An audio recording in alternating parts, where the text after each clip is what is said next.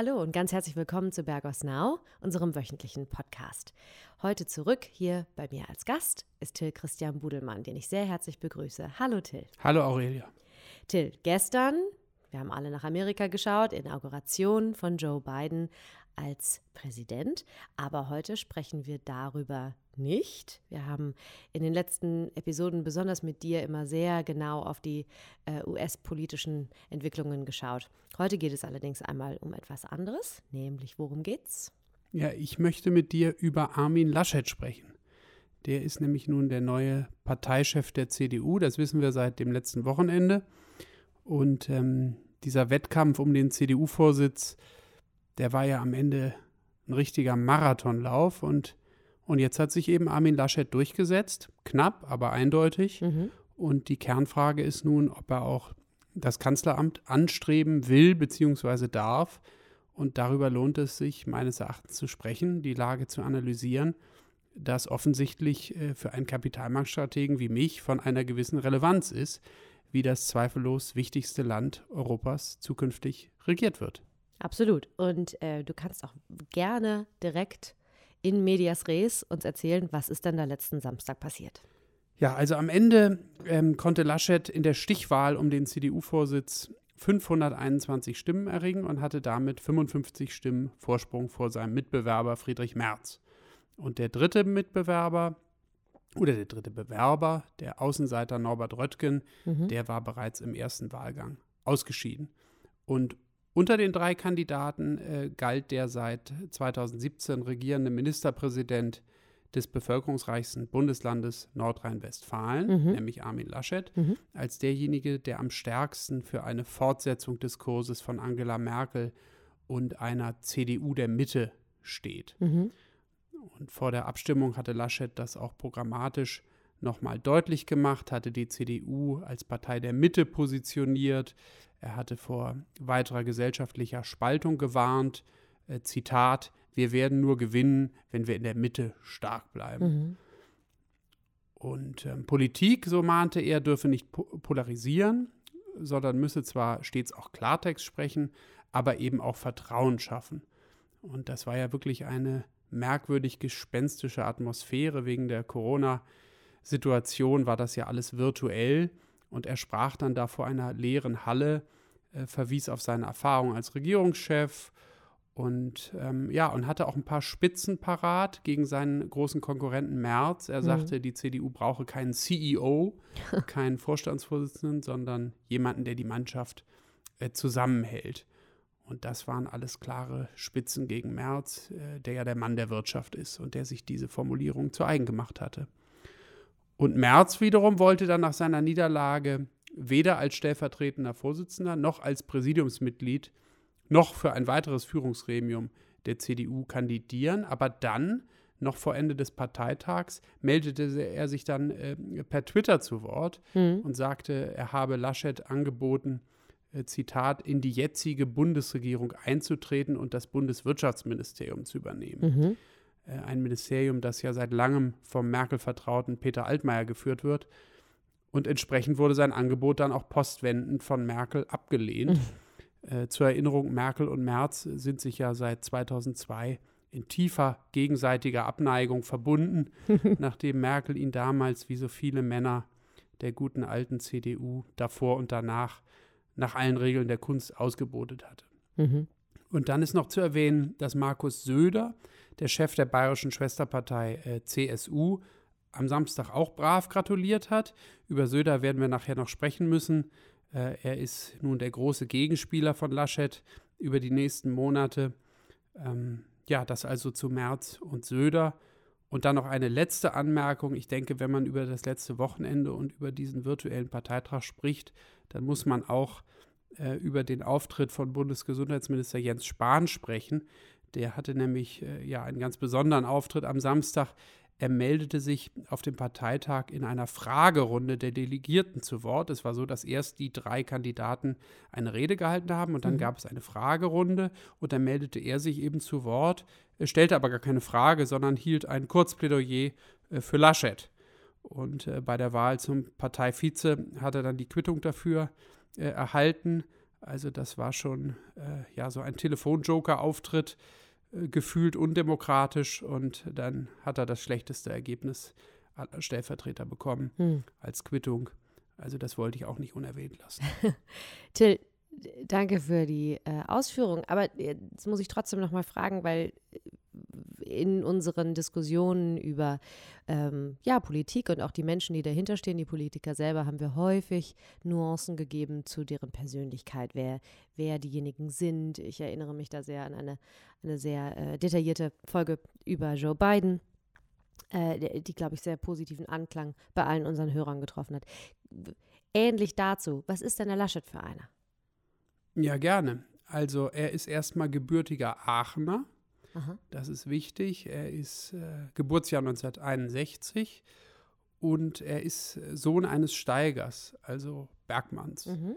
Und der kennt alle Seiten des Politikbetriebs. Vor über 30 Jahren arbeitete er als junger Mann im Team des damaligen Bundestagspräsidenten Jenninger mit.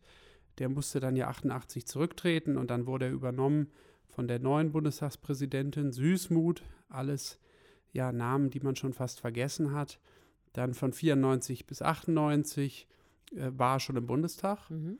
Von 99 bis 2005 war er im Europäischen Parlament. Und seit 2010 sitzt Laschet im Landtag von Nordrhein-Westfalen. Mhm. Und dort gelang es der CDU, mit ihm als Spitzenkandidaten bei der Landtagswahl 2017 den Sieg einzufahren. Und seitdem regiert er dort mit der FDP in einer Koalition. Und das war durchaus bemerkenswert.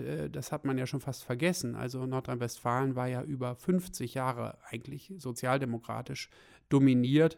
Und dieser Sieg an Rhein und Ruhr war damals wichtig, auch bundespolitisch. Das haben wir fast schon vergessen, aber damals schwächelte die Merkel-CDU auch etwas und dieser Sieg hat ihr und der CDU damals mächtig Rückenwind gegeben. Mhm. Grundsätzlich stritt Laschet stets treu an der Seite der Kanzlerin, nie gegen sie. Mhm. Anders als beispielsweise Friedrich Merz hatte er nie einen krachenden Streit mit ihr. Aber zu Laschets Leben gehören auch Niederlagen. Also es war nicht immer alles reibungslos. 1998 zum Beispiel verlor er sein Direktmandat im Bundestag wieder, nicht, nachdem er 4 Jahre vorher eingezogen war. 2010 unterlag er Norbert Röttgen in der Konkurrenz um den NRW-Landesvorsitz der CDU. Den hat er dann 2 Jahre später übernommen. Und nun 11 Jahre später siegt Laschet nun auch auf Bundesebene. Aber es zeigt sich, Laschet kann warten, Laschet hat Ausdauer. Und seit 2012 ist er jetzt einer von 5 stellvertretenden Bundesvorsitzenden der CDU gewesen. Rheinischer Katholik, immer zuverlässig, immer loyal. Bis 2018 diente er Merkel in dieser Rolle. Danach kurz jetzt Annegret Kramp-Karrenbauer, AKK. Man konnte sich als Parteivorsitzende immer auf ihn verlassen. Und zum Beispiel auch 2015, nicht? Da war ja ordentlich was los. Als hier die Flüchtlingskrise das Land erschütterte, oder Klar. Nicht hier, sondern in Deutschland. Mhm. Und damals gab es ja auch Zoff in der Partei, gerade mit der Schwesterpartei der CSU. Und da blieb Laschet immer treuer Weggefährte und Mitstreiter von Merkel. Und nach eigenem Bekunden, und damit würde ich jetzt wahrscheinlich diesen kleinen Block hier beenden, aber steht er wirklich, das ist so ein typischer Laschet-Satz, für einen Ansatz, der Maß und Mitte wahrt, nicht so ein typischer Politikersatz. Noch ein Zitat, ein Ansatz, der sich den Menschen zuwendet, ihnen nicht den Rücken kehrt. Also er ist wirklich ein Mensch für gesellschaftlichen Zusammenhalt, sozialen Frieden und wie auch immer betont, soziale Marktwirtschaft. Wobei darüber haben wir ja zu reden. Da liegt die Betonung wohl eher auf sozial als auf Marktwirtschaft. Okay, Till, jetzt hast du schon was angedeutet. Wofür steht Laschet denn inhaltlich? Ja, ich glaube, in diesem Zusammenhang müssen wir jetzt auf die Allianz Laschet-Spahn zu sprechen kommen. Weil Laschet bildet ja mit dem vorhin schon genannten Gesundheitsminister seit Anfang letzten Jahres ein Tandem. Und nur wenige Tage vor der Wahl haben beide unter dem Titel Impulse 2021 ein 10-Punkte-Programm vorgelegt. Und an dem würde ich mich jetzt mal festhalten. Mhm. Und darin bekräftigen sie die klare Abgrenzung nach rechts, die breite Aufstellung der CDU als Volkspartei mit einem eher linken Arbeitnehmerflügel und einem tendenziell konservativen Wirtschaftsflügel. Sie formulieren ihren Anspruch so, Zitat, die 20er Jahre zu einem Modernisierungsjahrzehnt für Deutschland machen, neue wirtschaftliche Dynamik, umfassende Sicherheit, beste und gerechte Bildungschancen. Also Laschet und Spahn wollen ein sogenanntes Belastungsmoratorium für die angeschlagene Wirtschaft, ein Digitalministerium auf Bundesebene, Null Toleranz bei Kriminalität und Extremismus. Man merkt schon, das liest sich alles wie ein Regierungsprogramm. Und außenpolitisch betonen die beiden eine klare europapolitische und transatlantische Ausrichtung der Partei. Sie drängen auf mehr Zusammenarbeit mit den USA in der Klima- und Handelspolitik. Sie plädieren für eine handlungsfähigere EU und mehr deutsch-französisches Engagement. Ja, und der Führungswechsel in den USA wird von Laschet positiv bewertet. Das wird ihm entgegenkommen. Nicht, das war auch in seiner Bewerbungsrede, das war ja richtig indirektes Trump-Bashing. Unglaublich, wie weit man da jetzt gekommen ist. Nicht? Früher waren ja CDU und GOP fast Schwesterparteien, also über die Grenzen hinweg. Womöglich entwickelt sich das mal wieder. Im Moment ist es offensichtlich anders. Ja, und dann ist Paris für ihn wichtig. Da pflegt er seit langem intensive Kontakte, reist immer wieder in die französische Hauptstadt, ist natürlich auch ganz im Westen der Republik angesiedelt. Und seit 2019 ist Laschet auch Bevollmächtigter der Bundesrepublik für die deutsch-französischen kulturellen Beziehungen.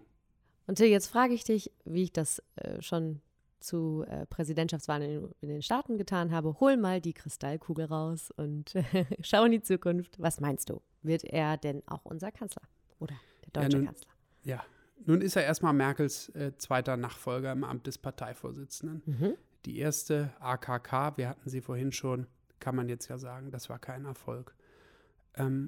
Aber eigentlich ist klar, wer dieses Amt in der CDU innehat, der hat traditionell den Zugriff auf die Kanzlerkandidatur und damit im Fall einer Regierungsmehrheit im Bund dann auch den Zugriff aufs Kanzleramt. Nur ob Laschet auch wirklich antreten wird, um Merkel zu folgen, das ist noch längst nicht geklärt. Also zum einen sagt man ja dem Spahn auch Ambitionen nach. Zum anderen soll die Frage der Kanzlerkandidatur ohnehin erst in gut 2 Monaten nach den Landtagswahlen in 2 deutschen Bundesländern fallen und dann natürlich, wie immer, in Abstimmung mit dem CSU-Chef. Wir sprachen schon über Markus Söder. Und der könnte nach eigenem Selbstbewusstsein, glaube ich, alles und eben auch Kanzler. Und das ist jetzt die spannende Frage, wer von den beiden wird es werden? Ein Blick in die Geschichte. Es gab eigentlich nur 2 Fälle, in denen die CSU den Kandidaten stellte und nicht die größere und mächtigere CDU. 1980 und 2002. Im ersten Fall ließ der damals vermeintlich uncharismatische Kohl Franz Josef Strauß den Vortritt und 2002 dann die uncharismatische Merkel Stoiber.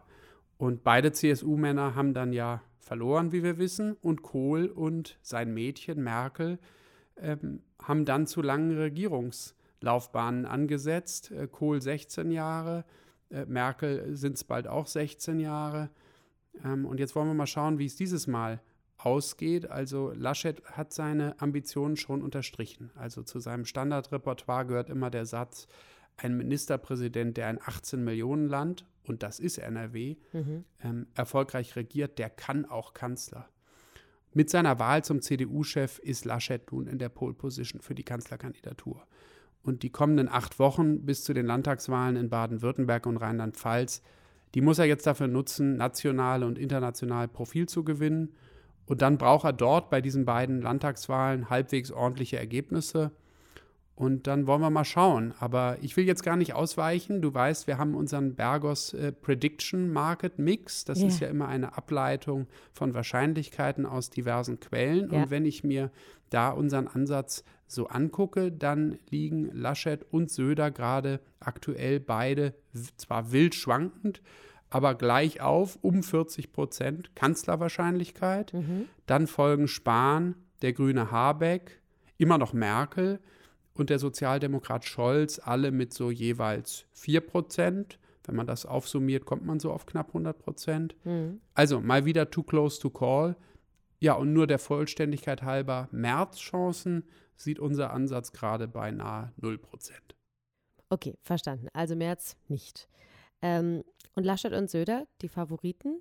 Was würden die beiden für die Märkte denn bedeuten? Wir müssen ja jetzt die Brücke zurückschlagen, Till. Wir reden über Märkte immer, mindestens am Schluss. Was ist da deine Auffassung? Das verstehe ich natürlich. Und das ist eine zweischneidige Angelegenheit. Da muss ich jetzt etwas ausholen. Gerne. Also erstmal nochmal vorab. Ich würde mal sagen, Laschet, der steht fürs Establishment, der steht für die Merkel-Linie. Und als Aachener, Aachen liegt ja direkt an der belgisch-holländischen Grenze, ja, und auch bei seinem ganzen Lebenswerk ist er proeuropäisch, das ist klar. Wir sehen ihn als uncharismatischen Einiger, der den Laden schon zusammenhalten wird. Und die große Nachricht für den Markt ist eher, dass Merz es nicht geworden ist. Man muss sagen, wieder nicht geworden ist. Er hätte für Angebotspolitik gestanden, womöglich ein einfacheres Steuersystem, Deregulierung und so weiter. Und das wäre natürlich positiv für die Märkte gewesen. Und für so etwas steht Laschet nicht und Söder übrigens auch nicht. Und Merz hätte wohl Wähler von AfD und FDP zurückholen können. Das können die beiden anderen vermutlich nicht. Die punkten dafür eher in der Mitte. Und das ist vor allem im folgenden Zusammenhang relevant. Wir müssen immer uns ins Gedächtnis rufen, dass wahrscheinlich nach der Wahl im Herbst die CDU zusammen mit den Grünen regieren wird. Und dann ersetzt praktisch eine Mitte-Links-Partei, nämlich die Grünen, eine andere Mitte-Links-Partei in der Regierungskoalition, nämlich die SPD. Und das einzige Endergebnis am 26. September, was wirklich signifikanten Einfluss haben könnte auf die Wirtschaft und womöglich auch auf die Märkte, wäre eine rot-rot-grüne oder eine grün-rot-rote Koalition zwischen den Grünen, der SPD und der Linkspartei. R2G sagt man ja.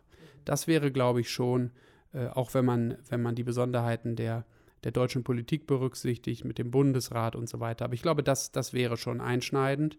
Und und wenn man sich die Meinungsumfragen anguckt, die Grünen, die SPD und die Linken, die liegen so 4 bis 5 Punkte entfernt von den 48%, die sie ungefähr bräuchten. Und wenn Merz jetzt gewonnen hätte, dann hätte das womöglich diese Seite gestärkt. Und dann hätten wir wahrscheinlich die Möglichkeit als realistischer ansehen müssen, dass es am Ende zu R2G kommt.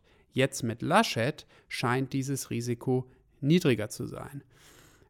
Und das muss man, glaube ich, sich vor Augen rufen. Einerseits wäre Merz besser für die Wirtschaft gewesen, aus unserer Perspektive. Andererseits wäre dann das sogenannte Tail Risk R2G wahrscheinlicher gewesen. Und bei Laschet oder dann auch Söder ist es eher die sichere Nummer. R2G erscheint unwahrscheinlicher.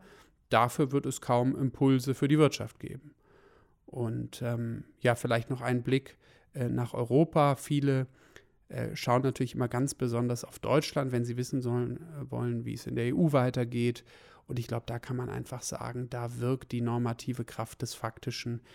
Da ist es fast egal, wer in Deutschland da das Sagen hat. Das wird wahrscheinlich auf Merkel-Linie weiterlaufen. Und dann noch ein allerletzter, sehr persönlicher Gedanke zum gesamten Thema. Also in Deutschland steht Sicherheit im Fokus. Das merken wir ja auch in diesem Jahr wieder. Und wenn ich das so sagen darf, die Freiheit, die spielt in Deutschland nicht die erste Geige. Oder noch anders ausgedrückt, Deutschland ist kein genuin freiheitlich gesinntes Land. Das ist mir erst in den letzten 1,5 Jahrzehnten so richtig klar geworden, seitdem ich hier in der Schweiz lebe, wo das ja anders ist. Und wenn ich von hier auf Deutschland schaue, dann stelle ich fest, dort zählt eben erstmal die Sicherheit und im Zweifel geht diese vor Freiheit. Und das ist nicht besser und nicht schlechter, aber es ist so, zumindest aus meiner Perspektive. Und dieser Zusammenhang lässt sich auch ein wenig auf die Wirtschaft übertragen und dann eben auch auf diese Laschet-Frage, weil mehr Freiheit heißt ja auch mehr Marktwirtschaft und weniger Freiheit, weniger Marktwirtschaft. Und wenn man das alles so bedenkt, und das wäre auch mein Resümee, dann passt ein CDU-Vorsitzender Armin Laschet wahrscheinlich ganz gut zu Deutschland in diesen Jahren. auch als Phänotyp, wenn ich das sagen darf. Am Wochenende kam mir die alte Formulierung von Jürgen Habermas zu Kohl in den Sinn. Der hat ja Helmut Kohl mal als die verkörperte Entwarnung bezeichnet. Und das passt womöglich auch gar nicht schlecht zu Armin Laschet, dem neuen CDU-Vorsitzenden und womöglich dem nächsten Kanzler der Bundesrepublik Deutschland. Super. Till, vielen Dank. Alles gesagt? Alles gesagt. Alles gesagt. Sehr schön. Ich danke dir ganz herzlich, Till. Und bei Ihnen bedanken wir uns wie immer herzlich fürs Zuhören. Wir wünschen Ihnen ein wunderschönes Wochenende. Bleiben Sie gesund und wir freuen uns auf nächsten Freitag mit der nächsten Episode von Bergos Now. Adieu.